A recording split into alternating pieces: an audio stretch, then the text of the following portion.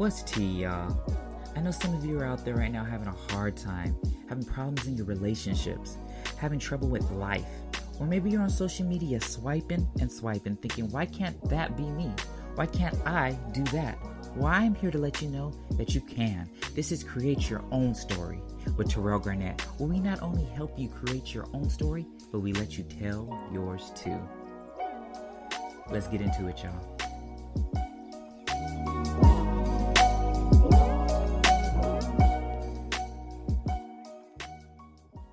Like the little intro, huh? Yeah. I hate listening to it, though. I hate the sound of my own voice. Hey, it's all good. I feel you. Everybody, welcome back to Create Your Own Story. I have a special guest. I happen to find him off of Instagram with the ads, and I always tell people, especially that do music, that the ads do work. Because there's a lot of artists that I found just from, swiping, and then I see an ad, I say, oh, wait, this actually sounds good. But I'm going to allow himself to introduce himself. What's good, everybody? This is Princeton Michael, R&B singer-songwriter. Loving to be here. Blessed to be here. Appreciate you, Terrell. Create Your Own Story. Happy to be here. Let's get into it. Perfect. I just want to get into some dialogue and then ask you a few questions or whatever, just to get to know you and just for the masses to get to know you. Yeah. So just for the start off, so you do music, and I've seen you've done music for years. How has, with the pandemic and everything happened, how has that changed how you done things, if at all?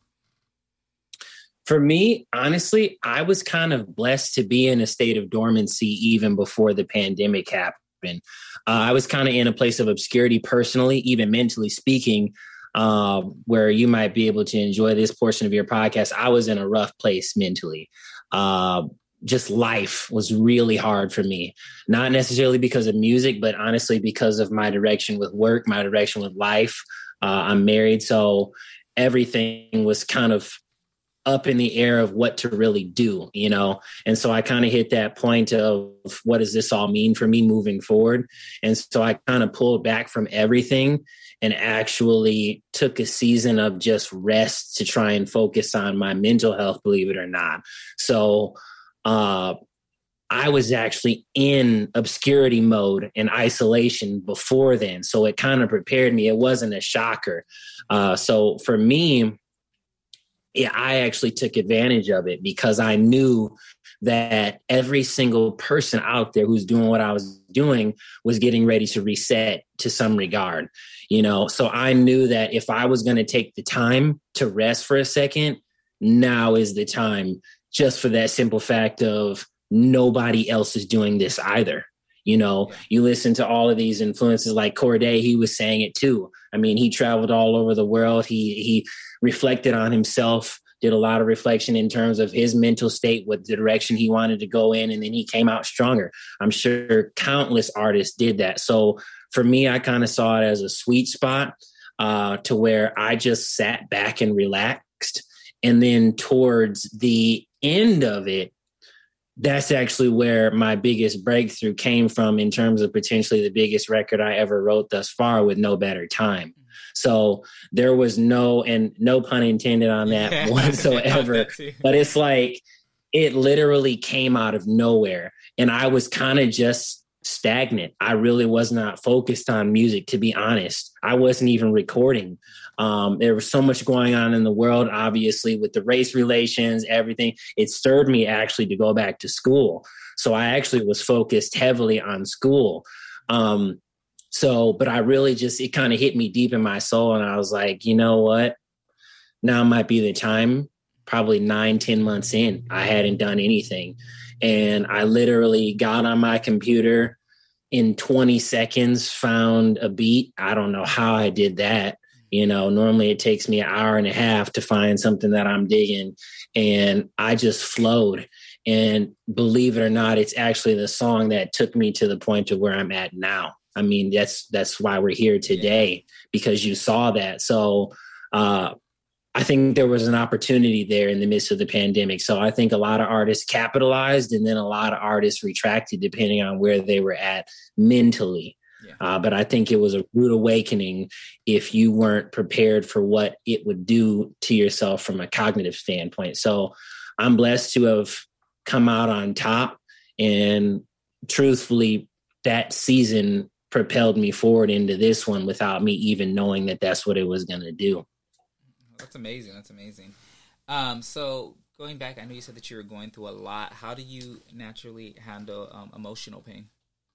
How do you deal with it? Man, so for me, to be honest, because I actually put myself in therapy for it, because I come from a pastor's home to where everything is about God, literally. If you feel anything that is not of God, we're going to the altar. You feel this, we're going to the altar. You feel that, we're going to the altar. You feel that again, we're going under the altar. Yeah. So it's like, it's really hard to understand the direction you're supposed to go when all you know is spiritual and biblical principles. Mm-hmm. And I kind of had to step back and say, what does this mean for me not being in my parents' home anymore and under their authority? What does this look like moving forward? So for me, I actually had to utilize that therapy to teach me, because one of the biggest things they realize is you don't know how to process your emotions.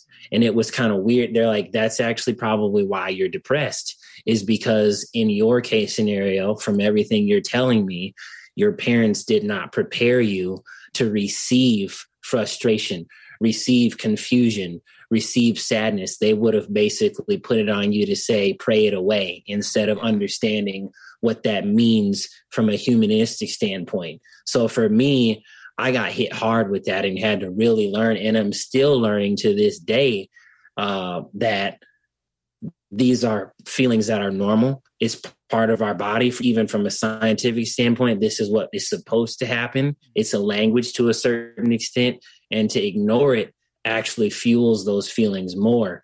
So I'm learning how to understand what those feelings are, what exactly they're saying, and then how to mitigate that situation once I understand. But it's definitely been a learning experience, because I was not given that. I had to have someone from therapy tell me, this is what it is, and here's what I recommend you do. Yeah, well, that's amazing, though. I mean, you weren't scared. I know a lot of in the Black community, it's like taboo, especially for the men, to go to therapy. So I commend you on actually getting out and seeking the help that you need, and I feel like a lot of people need to. I have I don't think they're going to listen to this podcast, but they're going to know I'm talking about them. But I have I don't even want to, like, they're going to know, not to put them on Front Street. But my cousin's boyfriend, I know he stated that he doesn't believe in therapy, that it is a reason for, the white man to another reason for the white man to put down the Black people or stuff. And I'm just like, I get what he was saying and what he was coming from, but at the same time, like, it's scientifically proven. Like, these are facts that, you will get depressed, and sometimes people just don't know how to work through it, And some people may need to go on medication, some people may not. For sure. And it's funny, though, because, like, I'm like, at everything that you're saying and how you act and react to certain things shows that you actually need therapy.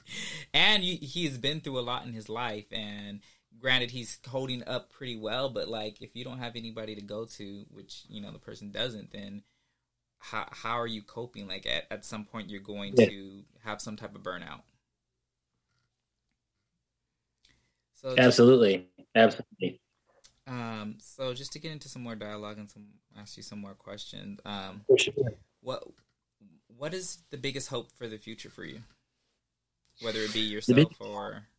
Yeah, I mean, the biggest hope for me, even though it's a broad general question, I have a very simplistic answer for that I hope people can resonate with. The biggest hope for me is to live a life of peace.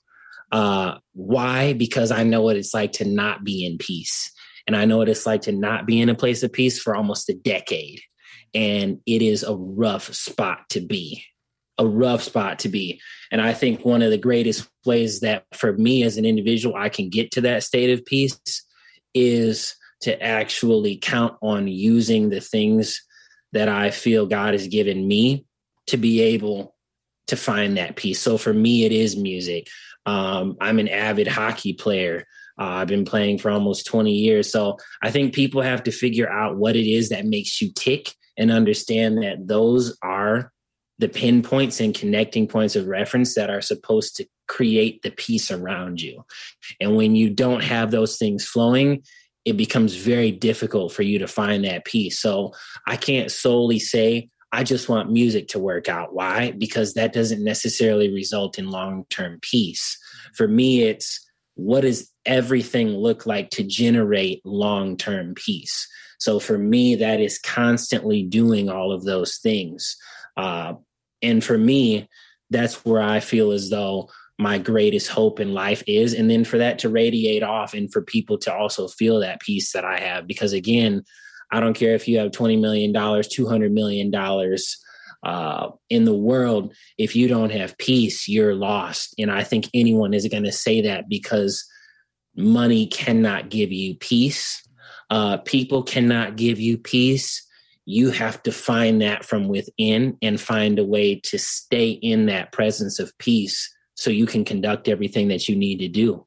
I think that's what makes us the best versions of ourselves, is knowing that instead of taking this route of emotion, let my peace override it and understand these are the facts of life. It's going to happen. Even if I knock this situation out again, I already have to know that it'll happen again and again after that. I think we have to be aware as human beings that life is cycles and seasons. Just like the seasons, there will be things that continuously keep happening.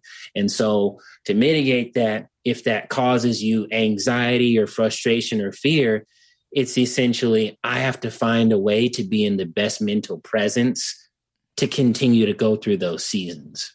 Yeah, no, I 100% agree. I was talking to somebody a couple weeks ago. They were like going through something, and I was asking them, I was like, well, what makes you happy? And they were like, money. And I'm like, no, money doesn't make you happy. The things that you're able to get, or, money provides you things that may make you happy, but money doesn't make you happy. And like, they have like a realization that like they really didn't know what made them happy.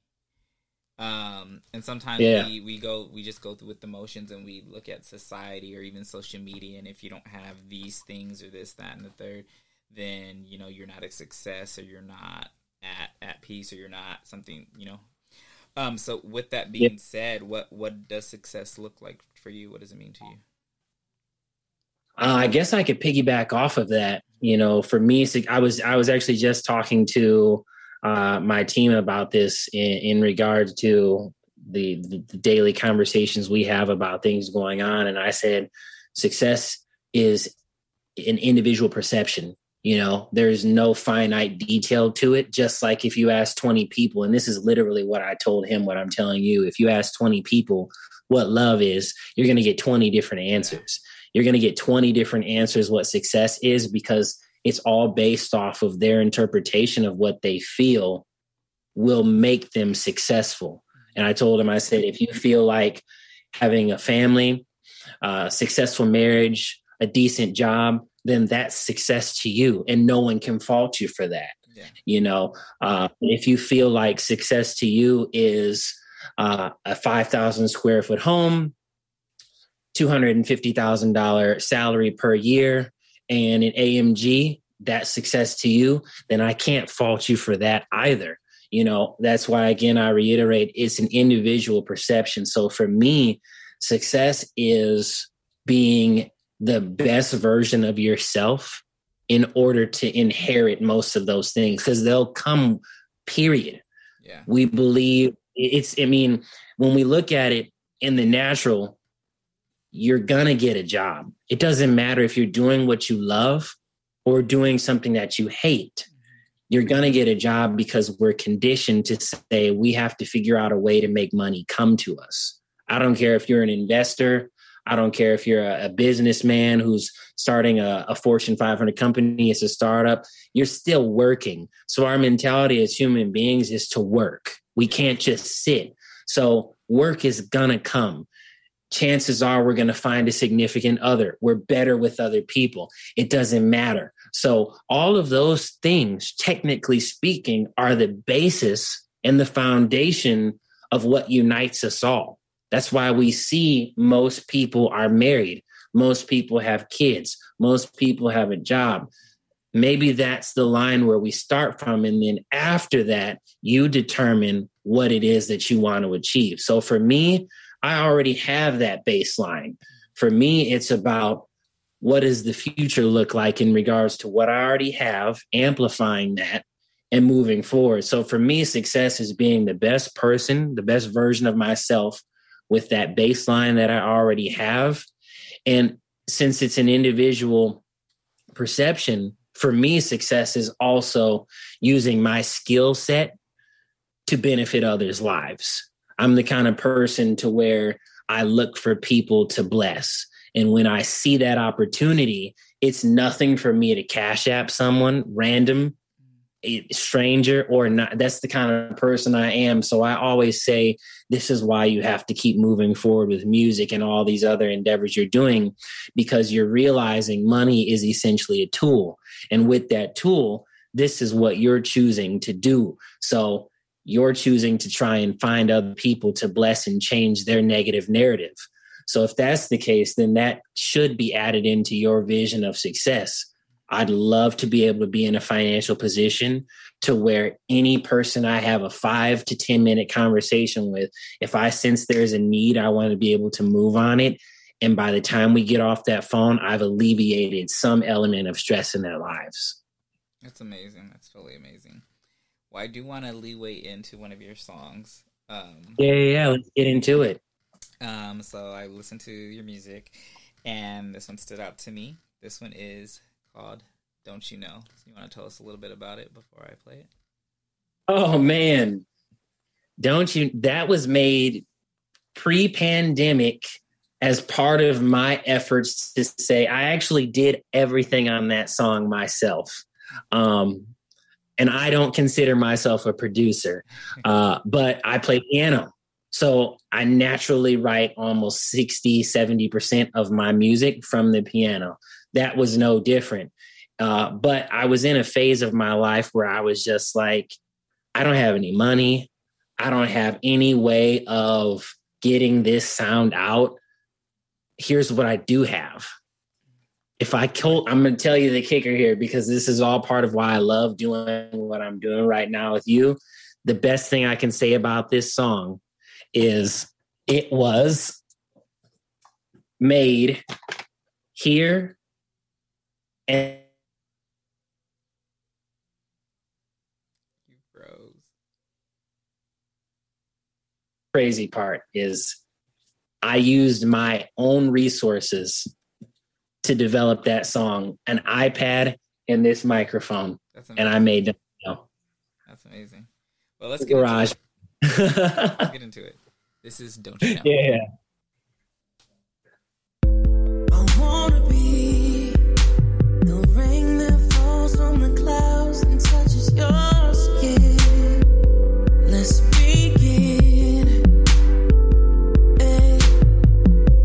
And I wanna be the sheets that wrap you up and tuck you in.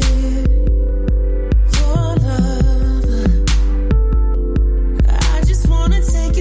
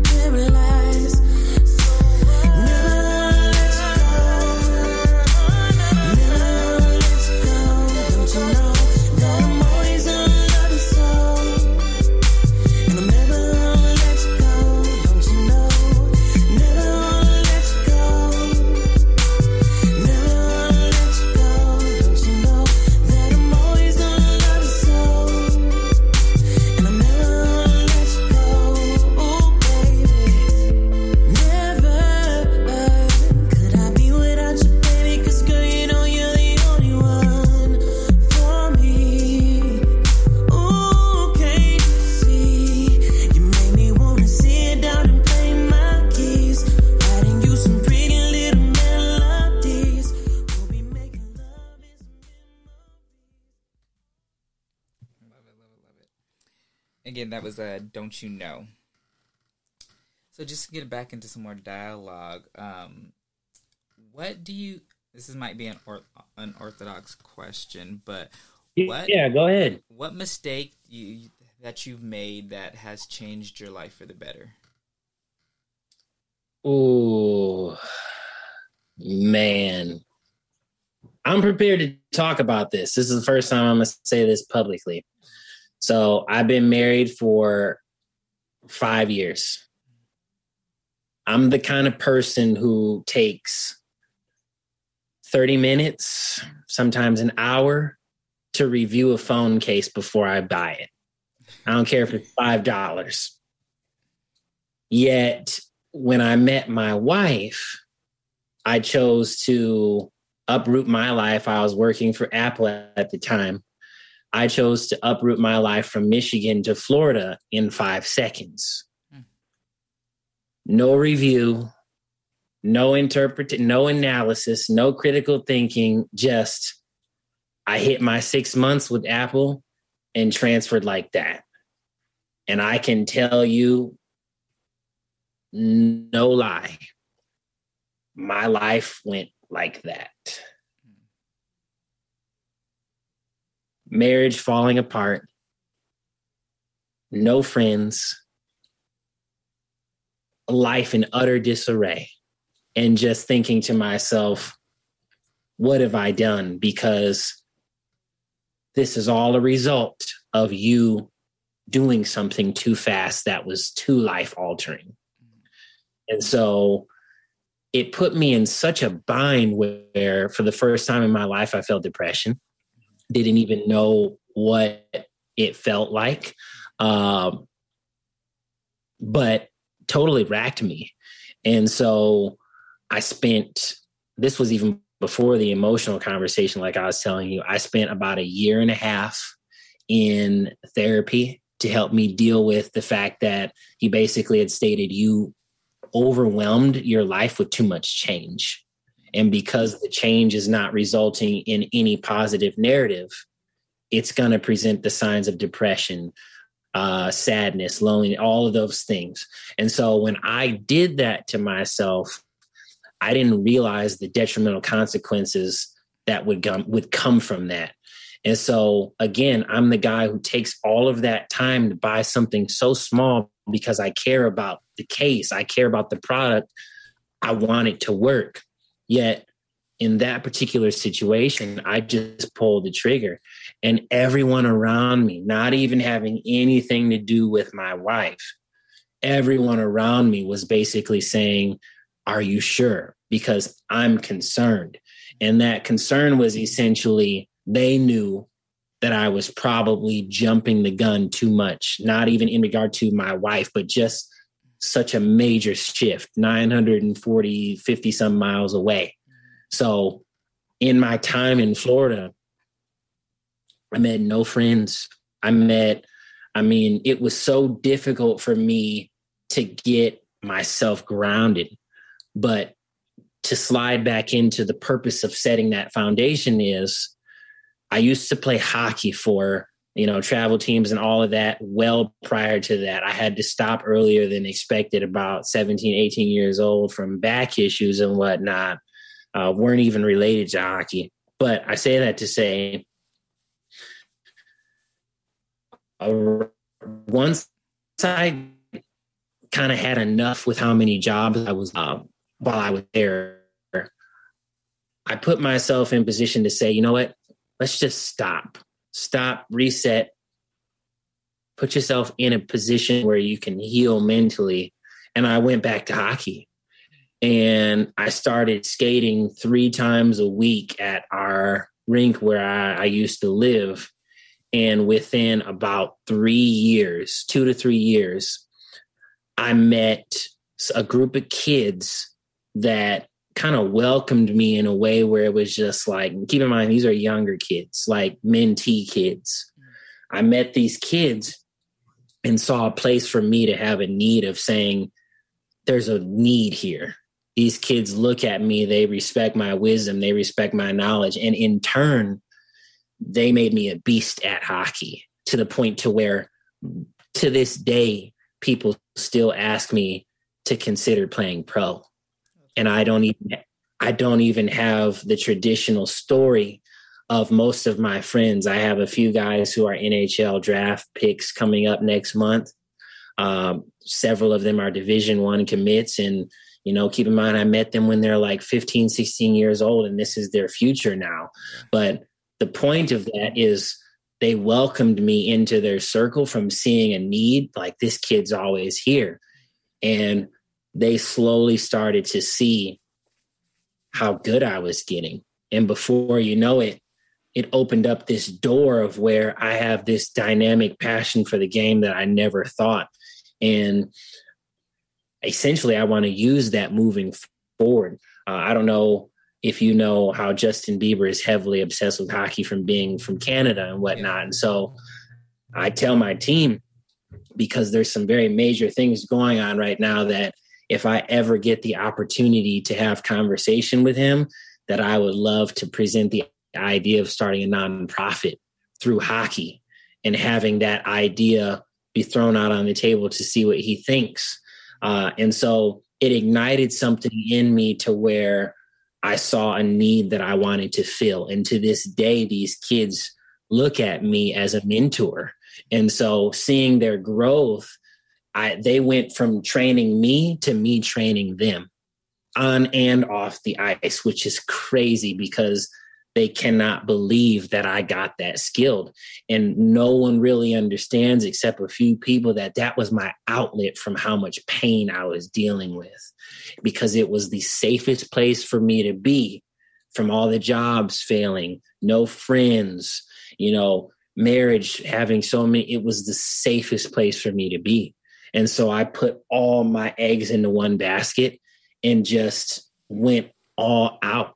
And to the point to where if I really wanted to pursue it, that they even all believe you could pursue a minor professional career, even if it was for a year or two.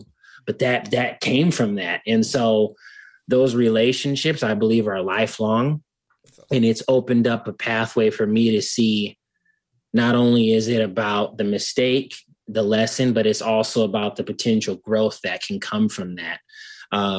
It didn't really shape me musically speaking because I've always been in that lane. But that season of obscurity, like I said, when we first started, gave me no better time. So I do look at it and say, had I not gone, would I be here? And to be honest, I don't believe I would. I don't think I'd be playing hockey. I don't think I have any of those relationships. How? Because I met those kids literally skating.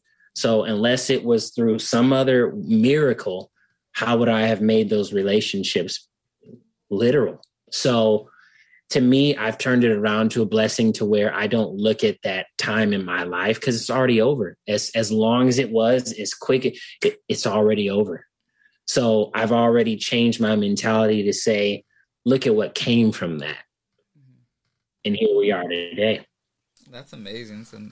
That's amazing testimony. Yeah. What made you? Do you still live in Florida? I don't. So I live in Michigan now.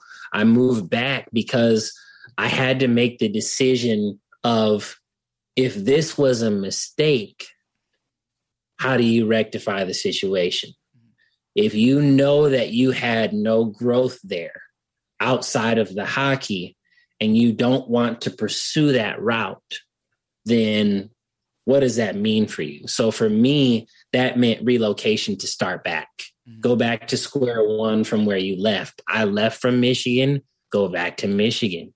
So about 4 months ago, I moved back to get myself back on track from where I prematurely left.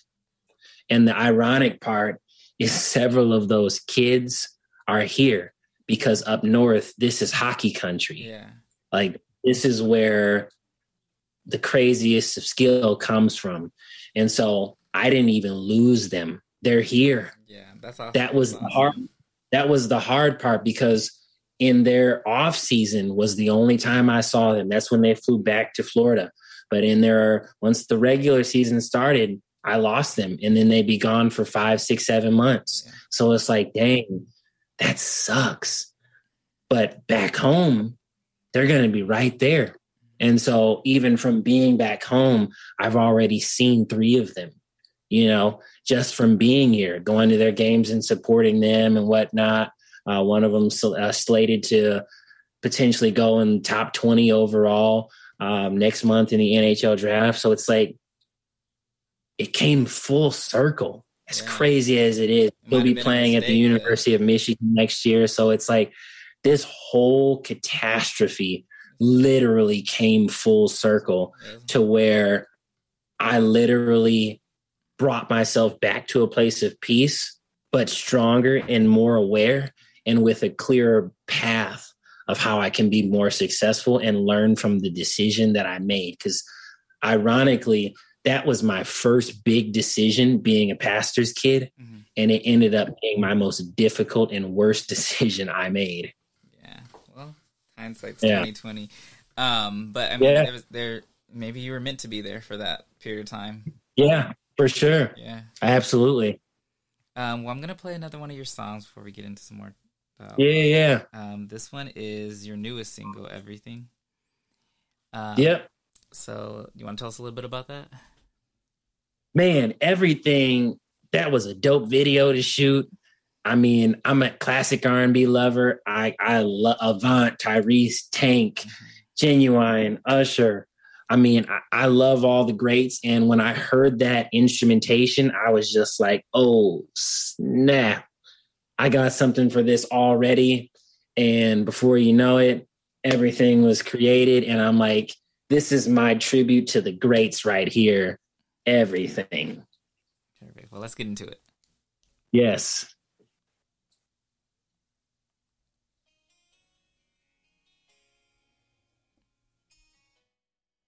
Yeah, it would help if I was playing it from the right phone now, wouldn't it?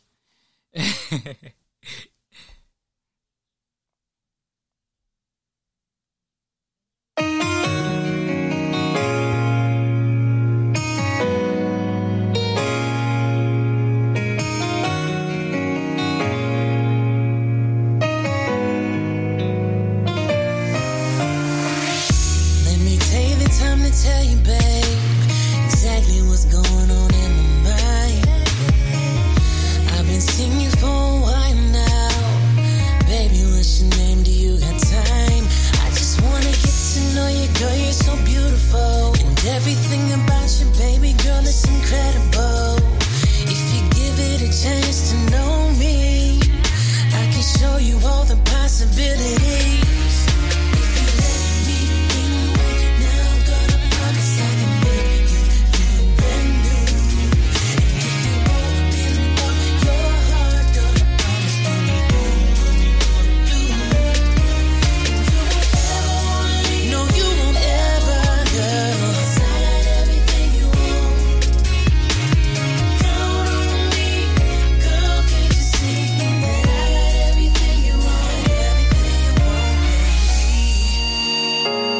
I just want to tell you what's on my mind. Come on now. So maybe let's sit down and talk, get to know each other. You said you got nothing but time, I'm about to show you something. Show you how much of a queen that you are. Show you how much of a dream that you are. You said you had so many dudes up in the past. They tried to love you, but they couldn't make it last. Girl, you got something real. Let me tell you how I feel. Baby, take a chance and put it all on me. If you let me, yeah. And if you open up your heart, girl, I promise girl, we'll be doing what we wanna do. No, you won't ever, girl. 'Cause I got everything you want. Count on me, girl, can't you see that I got everything you want, baby. Love that. Definitely gives me 90s vibes. And that's the general consensus. That's why I did it. I'm like, hey, this is my tribute to y'all right here. Yeah, I read something on, I think it was Instagram or Twitter that they're like music and TV shows haven't been the same since the 90s. Like that was the greatest time for those things. And I'm like, dang, they actually are right. Like we had like Saved by the Bell, Fresh Prince, Family Matters. Like we had classics. You already know. Yeah. You already know. So I'm happy that I was born in the time to experience all that stuff. Oh yeah. It's a beautiful thing. So, what would you say your greatest strength is? My greatest strength is communication.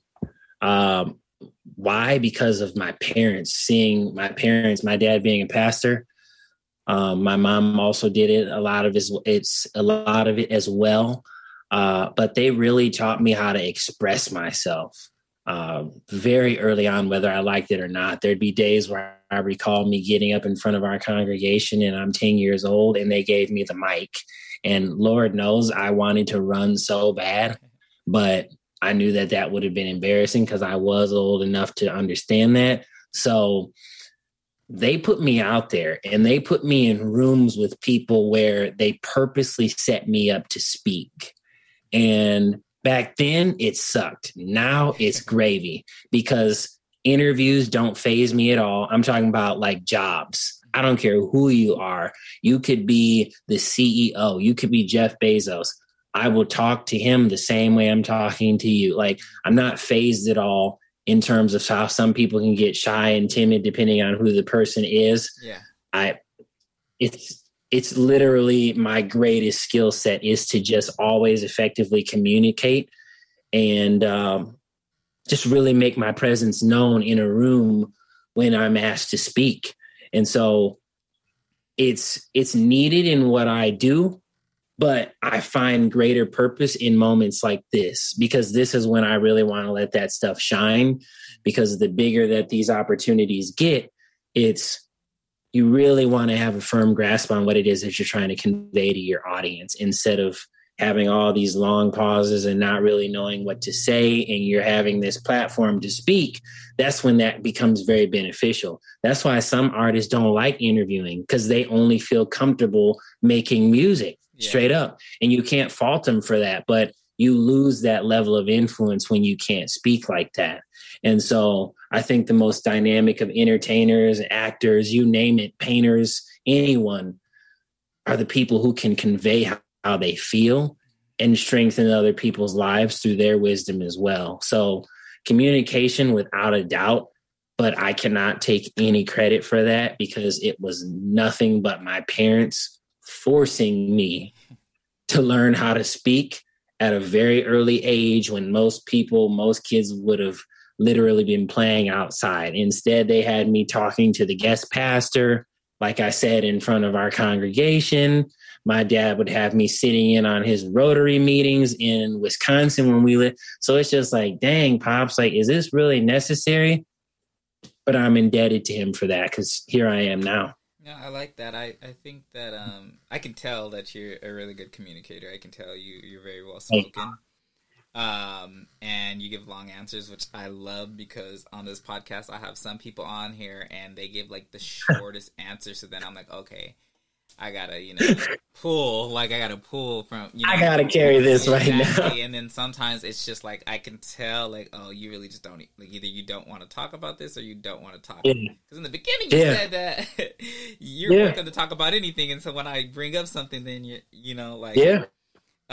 so it sometimes it's hard, and I don't really like those interviews or anything. And I don't want it to seem I'm sure it's a challenge. I don't want it to seem like an interview either. I want it to seem more like a conversation, a dialogue. Yeah, it's a conversation. Exactly. Absolutely. But some people you just can't have that. So I definitely appreciate you for being so, or I appreciate your parents for being being so well spoken and engaging. Yeah, for sure. I had a question too. I went on a rant right now and I forgot about it. You're all good. No.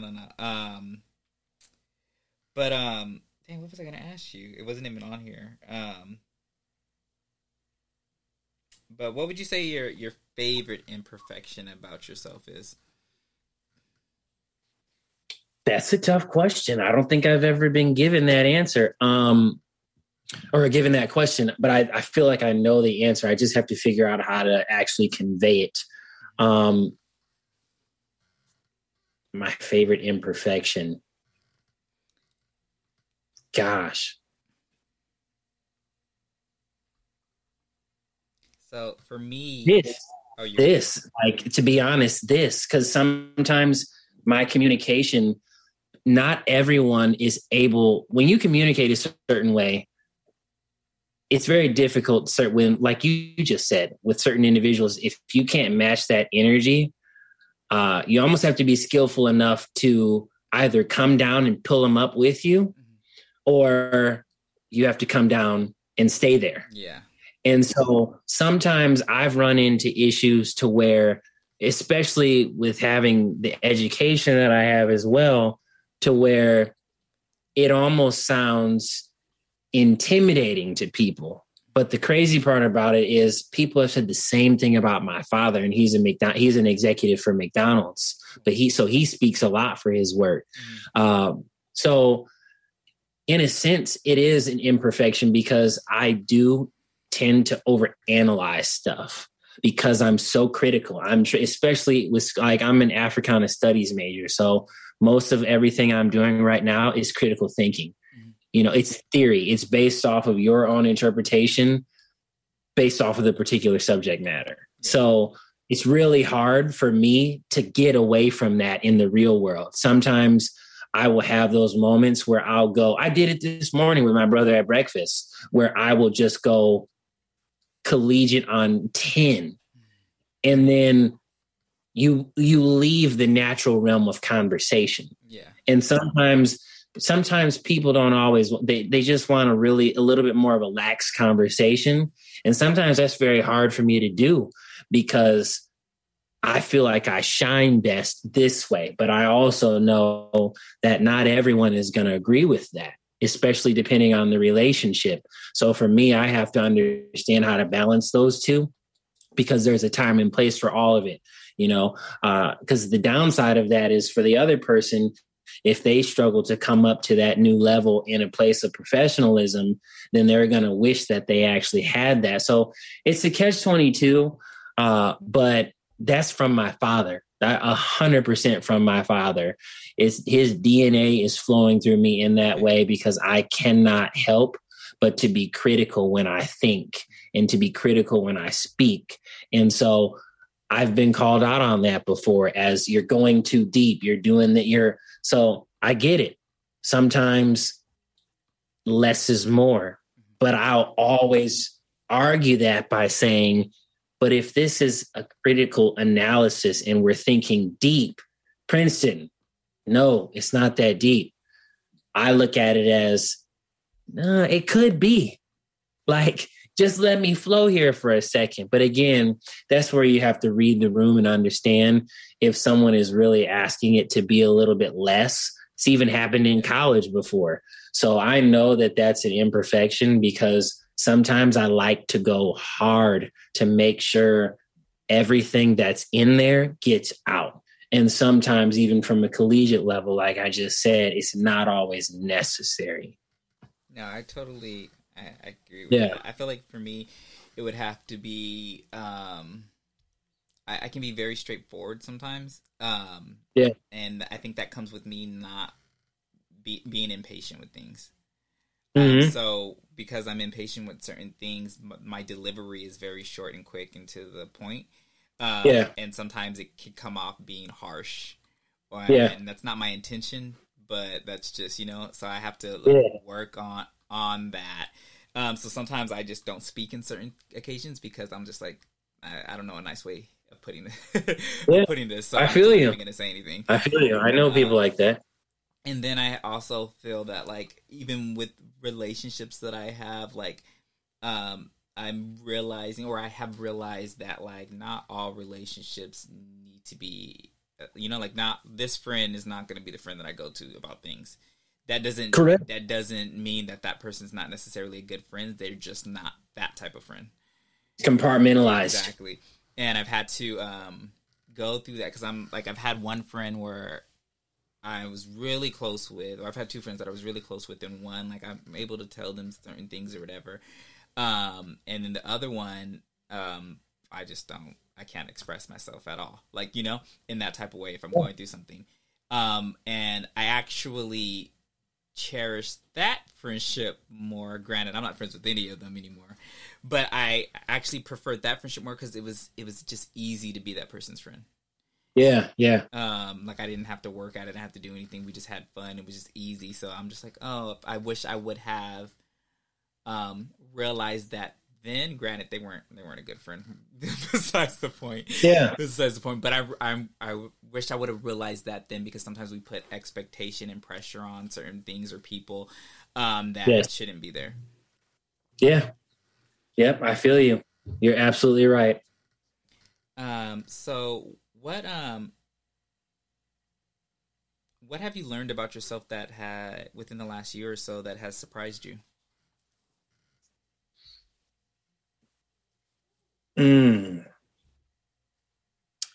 Wow. I know the answer to that, but again, this will be the first time that I publicly say it.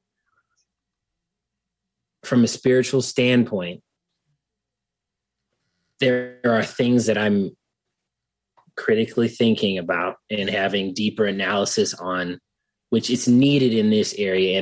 It's needed, but only knowing the Bible, I think at my age, I've been able to understand that it's bigger than that. And when I say, I'm trying to say this in a certain way, and when I say it's bigger than that, I believe that there are elements that are being missed in everyone's spiritual walk, to where it's starting to get too compartmentalized, where you're judging everyone based off of if it doesn't look like the Bible. Yeah.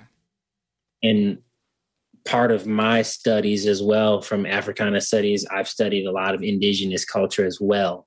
And so I say that to set the stage to say, when you have that knowledge, and this is why I'm literally taking this field of study, because I feel like we would be a better people if we understood how other cultures thought, from a historic standpoint. I'm not talking about presently.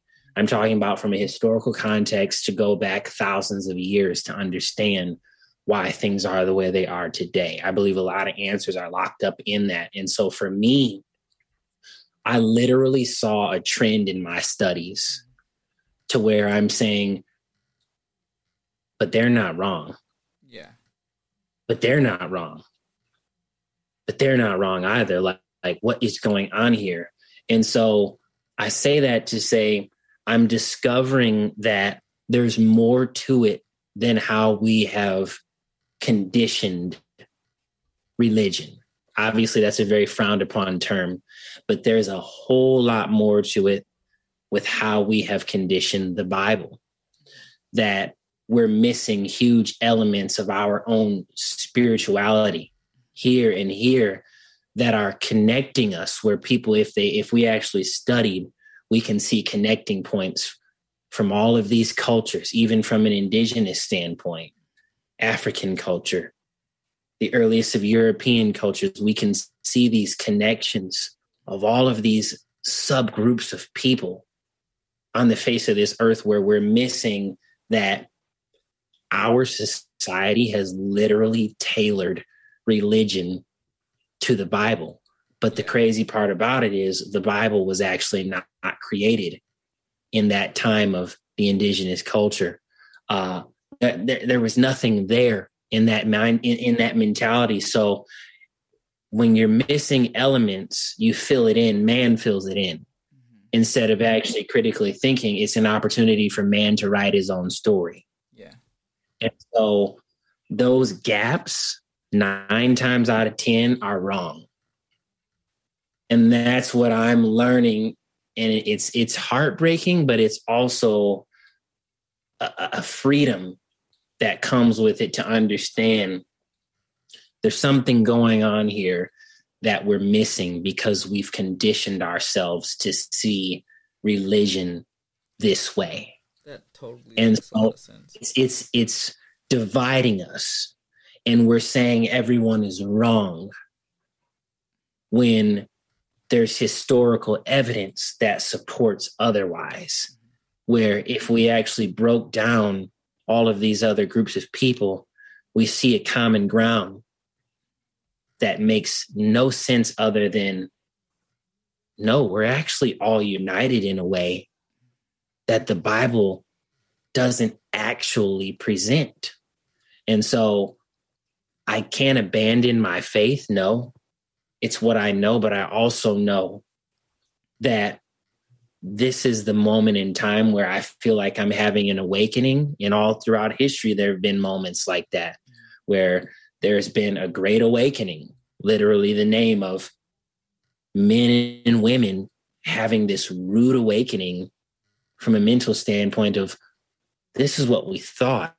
However, it's wrong.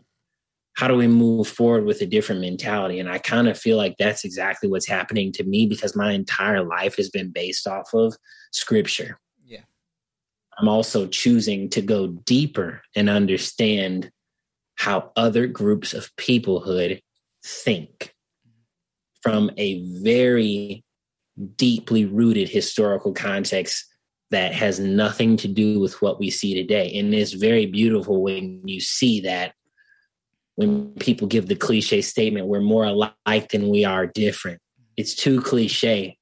But when you attach it to history, we literally are more alike than we think. And most of it is from something that most people felt within their hearts and in their minds, and they transformed it into a culture. So to say that all of these individuals are wrong is not the way to go about it. You have to actually understand anthropology to be able to see that people are the way they are because of how they interpreted what you know today as well. Yeah. So that's the connecting point, is you were were compartmentalized the same way that this religion was, that this religion was, that this religion was. It doesn't make us wrong. It makes us, we chose to be separated from how we think to other groups based off of how we eat, what we do in our leisure, the music we listen to, the homes we live in. All of this has to be analyzed when you look at how people think. So to sum it up, I'm having a spiritual awakening where I'm understanding that there's a bigger picture that needs to be interpreted here that would actually potentially give us the resources to bring us back together instead of all of this division that we have today. Yeah. That's amazing. And I've had similar, not so in-depth conversations with people because I'm with religion. I know it's a sticky thing. You don't want to offend anybody. Yeah, absolutely. But I was telling just even workers, we were having this conversation, and I was stating that how the story of Jesus Christ, which I do believe, but like he wasn't the first. Like there's a similar story like that happened before Jesus Christ, and there's so much more knowledge, that goes on, but we don't really go in and look for it, or we're okay with how things are, or we're okay with not getting much substance out of things. And at some point we can't live like that. Like I feel like so many people live for themselves and selfishly, instead of living for, the world and everybody else in it.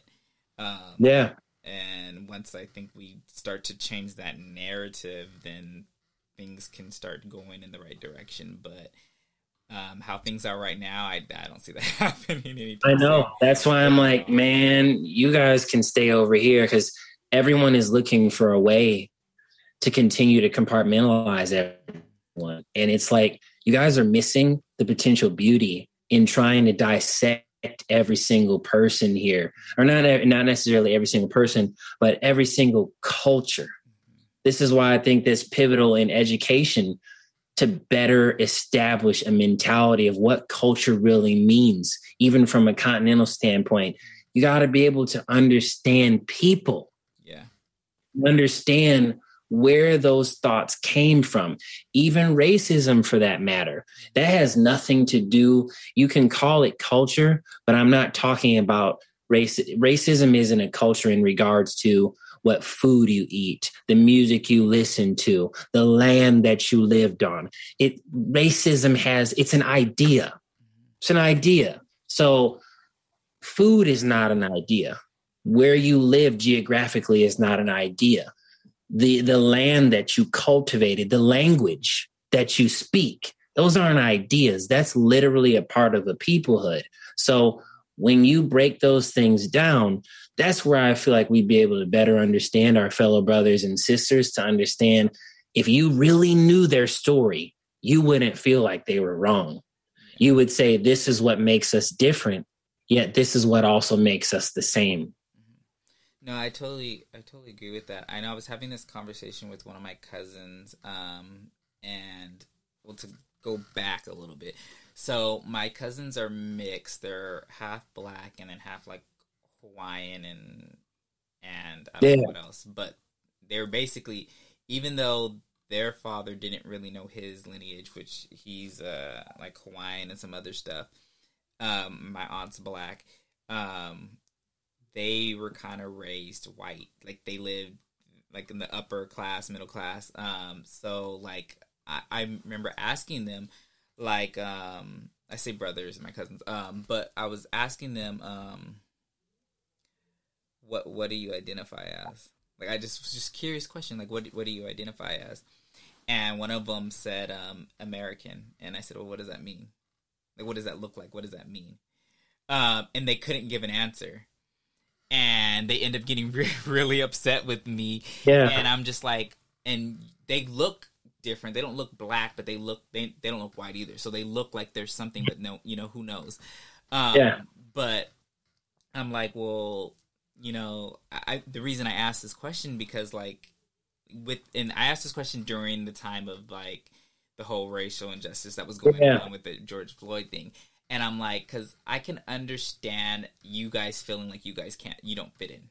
I get that because I can relate to that in some shape or forms. And then on the other side, I was like, but you don't really understand how I feel, where I'm coming from with certain things that happen to me because you guys don't look like me. So you guys are not going to get judged the same way that I am judged. And I'm trying to like kind of explain it in a certain thing. And I'm like, granted, I've never necessarily been profiled by the police, but I've had jobs where I've applied at places where I've been called the N-word and they didn't want to give me an application or certain things. And I'm just trying to understand like how are you guys, navigating your lives, like with from your experience? Cause I do want to understand everybody. And one of them was, I thought it was so crazy, but it made me think like, oh wow, like even though they were basically grew up around all of their family, which is primarily black, one of them said that they were uncomfortable around black people. So it just makes you like think like, oh, like even though you think that in some ways we are a lot alike, but our perception on things are so skewed and so different. Very different. Very. I don't know where I was going with this. I was going somewhere with this, but I remember the other day I was talking to one of them and I was saying that like, so I live in California and as everybody knows, California is predominantly Hispanic.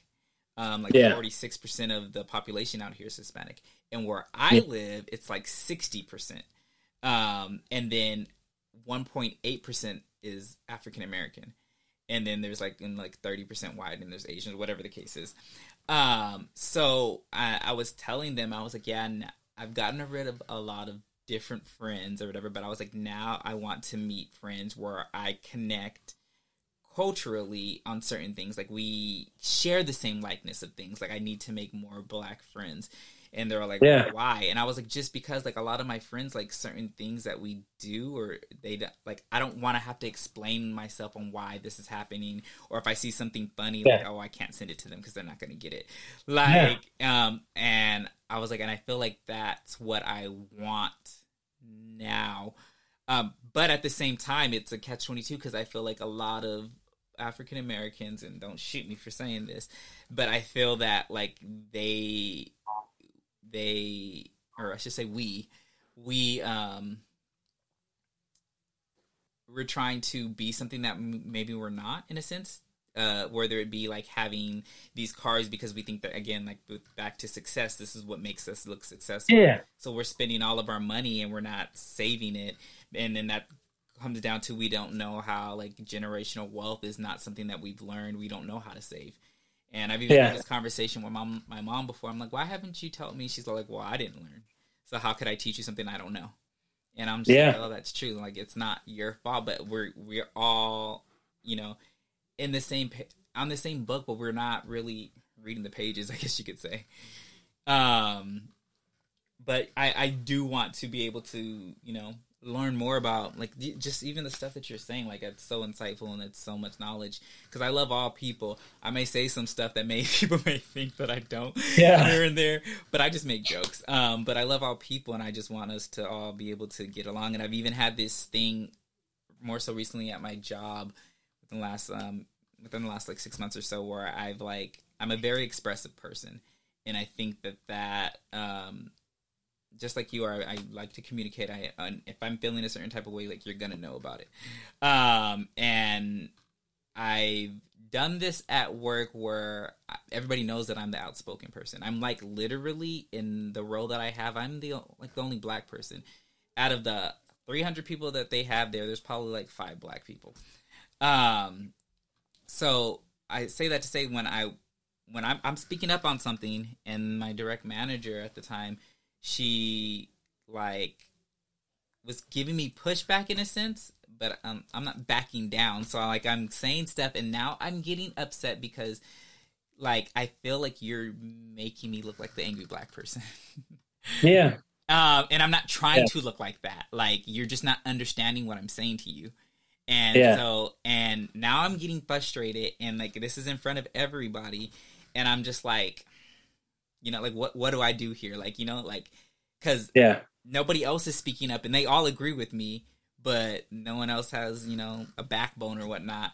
So I'm the one that's going to speak up, but now I look like the angry black person, and now I'm perceived a certain way. And even if you don't think that, my perception is that I look like that. I don't want to look like how they show us on TV with the, you know, Love and Hip Hop and Housewives.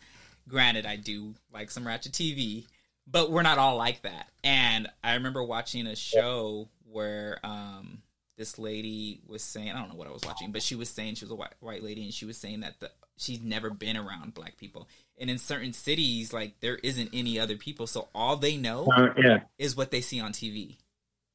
Correct.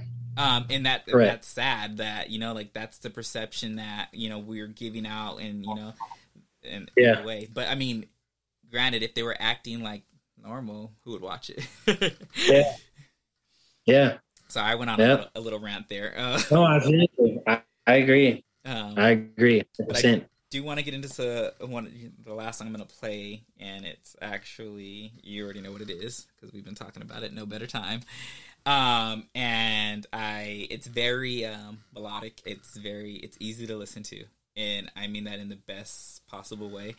It's one of those songs that you can, like, you want to hear it again after you hear it. No, it's a simplistic record, and it's what's changing my life as we speak. It's what made me get discovered. It's what made me, I don't know. I mean, I'd have to ask him how much I could say, but it's literally the record that has changed the narrative of, this isn't Princeton. This is Princeton. Like, okay, let's start talking business. So for me, it literally is the song that like I said, that came from being in the pandemic, not purposely. It was the first song that I wrote since being on a break for almost a year. So I knew it was special, but I didn't realize what I may have potentially done until I got the feedback that I got. And so, I mean, without further ado, man, it's no better time than now to play No Better Time. Here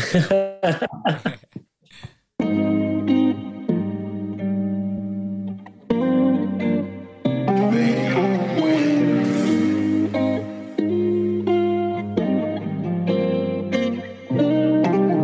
Girl, your love, well, you know it's so, so sweet.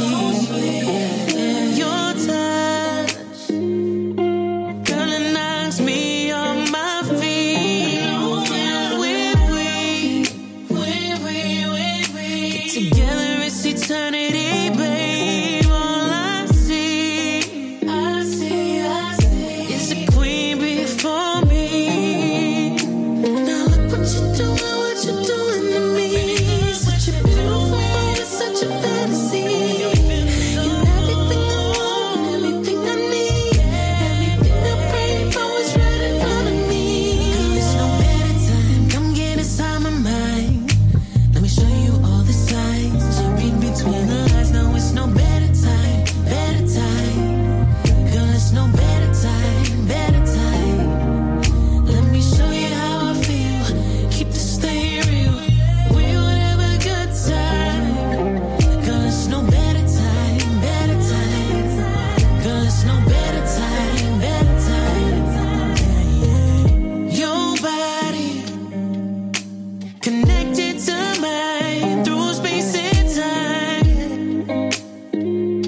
Don't matter where we are, girl, I'm not that far from you. Better believe it's true, babe. 'Cause I'ma be there for you, babe. And make no mistake, I won't be late on a love, no. When I look at you, I see another level. Everything about you so incredible.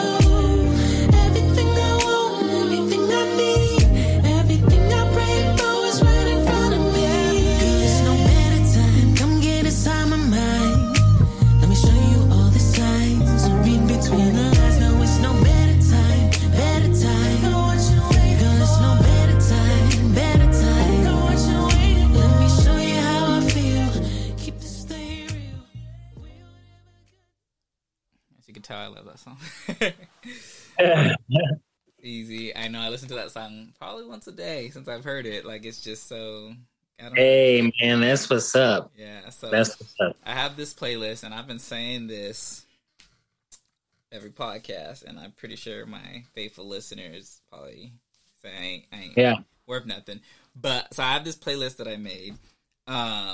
It's called Terrell Garnett Presents a Vibe Sold Separately, or Vibe Sold Separate. And it's on Apple Music and Spotify. Well, currently it's not on Apple Music and Spotify because I've been saying this for so long, and I've been working on this playlist since June of last year. And I got you.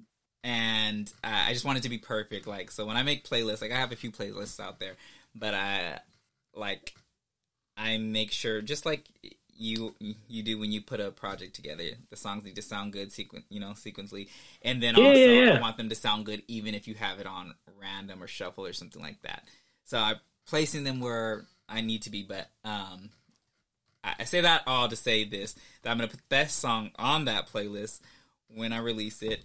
Hopefully, I have it done by the time this podcast airs. So check your Spotify and check your Apple Music, or you can go to my Instagram profile, Terrell Garnett _, and then just click the link, and then you'll see the playlist. For the playlist there. But the song is amazing. Again, I seen it, I heard it just swiping early one morning, and or early here, and I was like, wait. No, let me go back. And then I was like, I need a comment. Like, I really like this. Like, And I'm like, oh, and usually I hear good songs all the time, but it doesn't grasp me to hit the artist up or something, But I'm like, this song, I don't know, the song really spoke to me or something is of some sort. So, thank you for that. Thank you. So one of the two things before I let you go.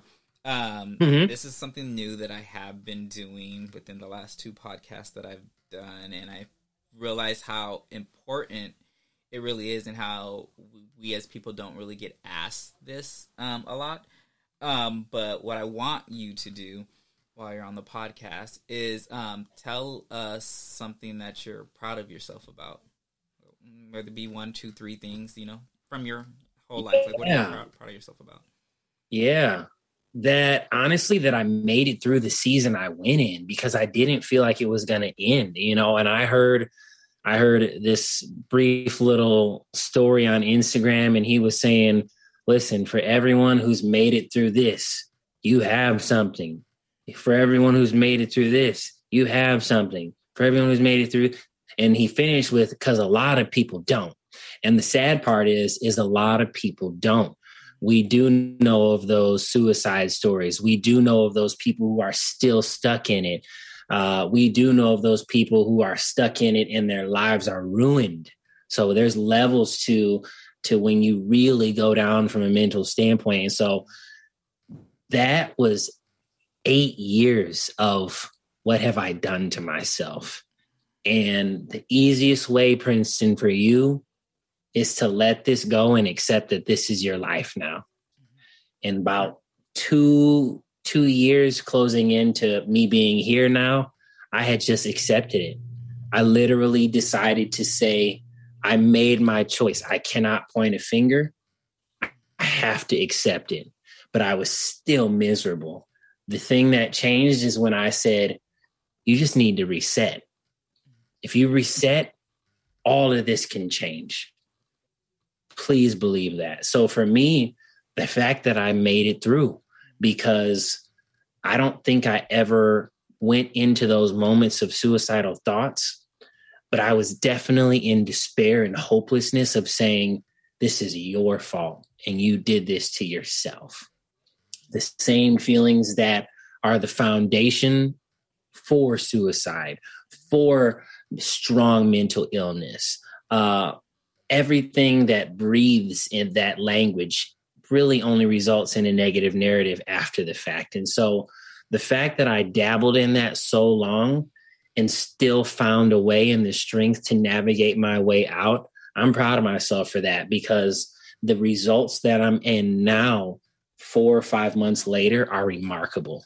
And I can only bear witness to that and tell individuals out there that if you are in a place like that, know that you have the strength to always move forward regardless of the circumstances. As long as there's breath in your body, in your lungs, you can produce movement. Energy is literally in your body.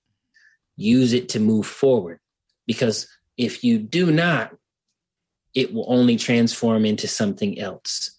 But that energy that is still flowing in your body can still be transformed into forward motion. That's the narrative that people have to realize, because it was the narrative that I had to paint for myself, was that even though I'm in this place of despair, still find a way to use that energy, even though it feels like it's negative, it's still energy. Use it to move forward and make the decision that you need to make. So that for sure is the only thing that I can honestly say without a doubt, that I'm proud of myself for. Everything before, I don't know if I earned it. I've had a pretty simplistic life, but I feel like this struggle that almost lasted 10 years, I earned that to get myself out of it. I earned it. I worked for it to say, it cannot be like this. It's another way. You know it. Find it, execute, and move forward. That's amazing. Have you ever thought, I'm going to ask my last question, but have you ever thought of doing the motivational speaking? Yeah, so that's part of the plan eventually. To be honest, I don't know how it's going to play out with the music, because my music it's really time consuming right now, in a way where, like I said, all from No Better Time. The last month and a half have been very different. So I can't tell you what the narrative is moving forward, but I know beyond the shadow of a doubt, that's the general consensus of every person I've spoken to. That's from my parents. That ain't from me. I'm not taking credit for that. That's from my parents. So I do believe that is part of the story moving forward. I just don't know to what extent and when that would actually take place. But I kind of look at that as, well, once you get more established in the industry, maybe you can use those panels where, like when Killer Mike with the Greenwood, with the banking app, how he had all of the prominent leaders of the African-American community up on stage talking. I kind of look at maybe it can look like that. Different opportunities where I know probably I would be a more desirable person to have up there versus some of the other entertainers in the industry. So I would use this to get in. But once the opportunities opened up like we're doing right now, I would go full throttle, because I know that's part of my purpose as well. Yeah, I see that in you. Like I'd pay to go hear you talk. Hey, man, I appreciate that. Yeah. I just had to say that. For my last question, I ask everybody this. If you could have an intimate dinner with 3 people, doesn't matter who they are, they could be living, they could have been deceased by now. Who would those 3 people be, and what would the conversation be?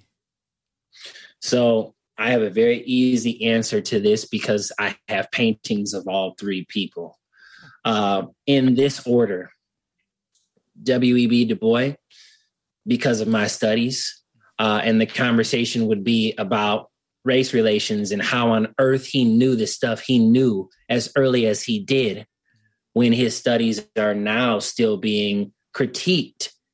And he really wasn't really understandable given the knowledge he had. And so he's one of my biggest role models and influence when it comes to my collegiate studies. So number 1, him for sure.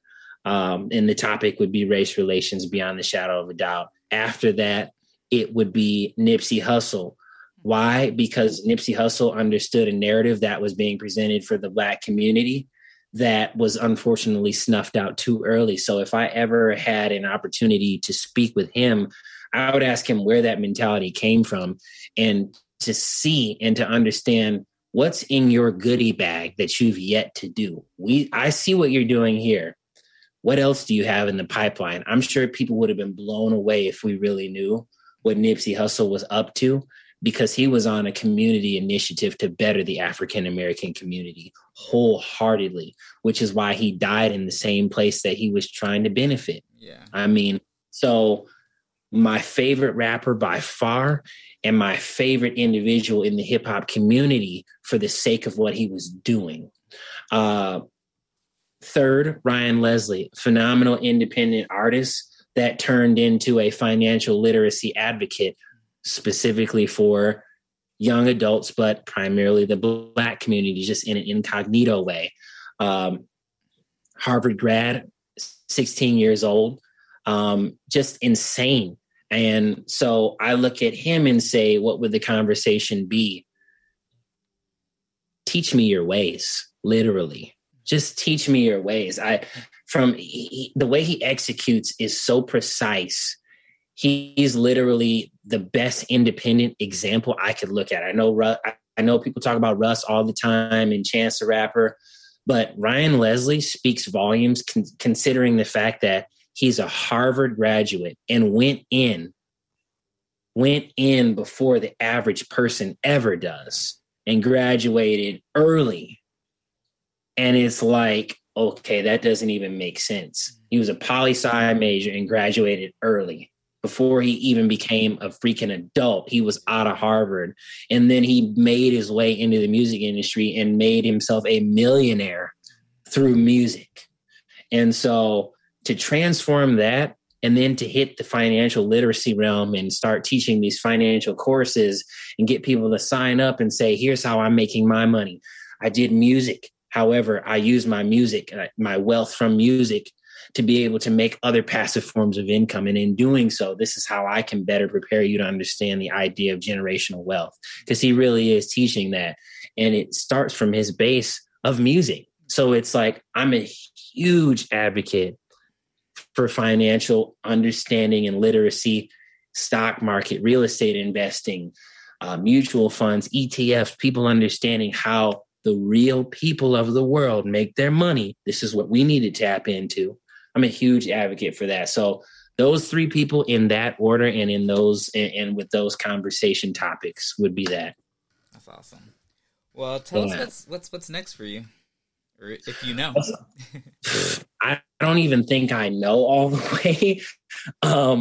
There's just, again, maybe after I get off the phone or off this podcast, I can ask them, because it's like people want to know, like, what can I say and what can I say right now? So I can tell you that a massive shift has occurred to where the next level will be soon. So you might be seeing me on larger platforms sooner than later. And I'll leave it at that for the sake of safety in the conversation. But that's what's next for me, to just, again, just like Ryan Leslie, I use him as a business model. Is I got to use something to get me in. And if that's music, so be it. I do it. I love it. It's easy to me. It doesn't feel like work. But then once I'm in the door, I want to bust it wide open with all the other things as well. So that's what's next for me. Execute music in the most professional sense possible. Get in the door and use that as a way to bridge off and start mentoring and doing other types of trainings and guidance and everything you can imagine with my platform. That's awesome. And where can the people find you? So PrincetonMichael.com, Spotify, same thing, Princeton Michael, Apple Music. I'm in all of the digital streaming platforms. You can find me there. Instagram, Princeton Michael as well. Facebook, like Princeton Michael. Not on TikTok because I don't really do that kind of stuff. Not yet. YouTube, Princeton Michael as well. But I'm there. So that's where I'm at. For all the ladies and gentlemen listening tonight, much love. Well, thank you so much for coming on the podcast and dropping some knowledge. Thank you, my friend. Thank you. And y'all already know where you guys can find me at TorrellGarnett.com or TorrellGarnett _ on any other social platforms. And we're out.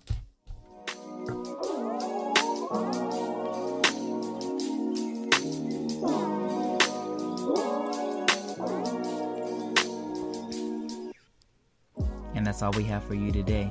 I hope you enjoyed yourself on this episode of Create Your Own Story with Terrell Garnett. We'll catch you next time.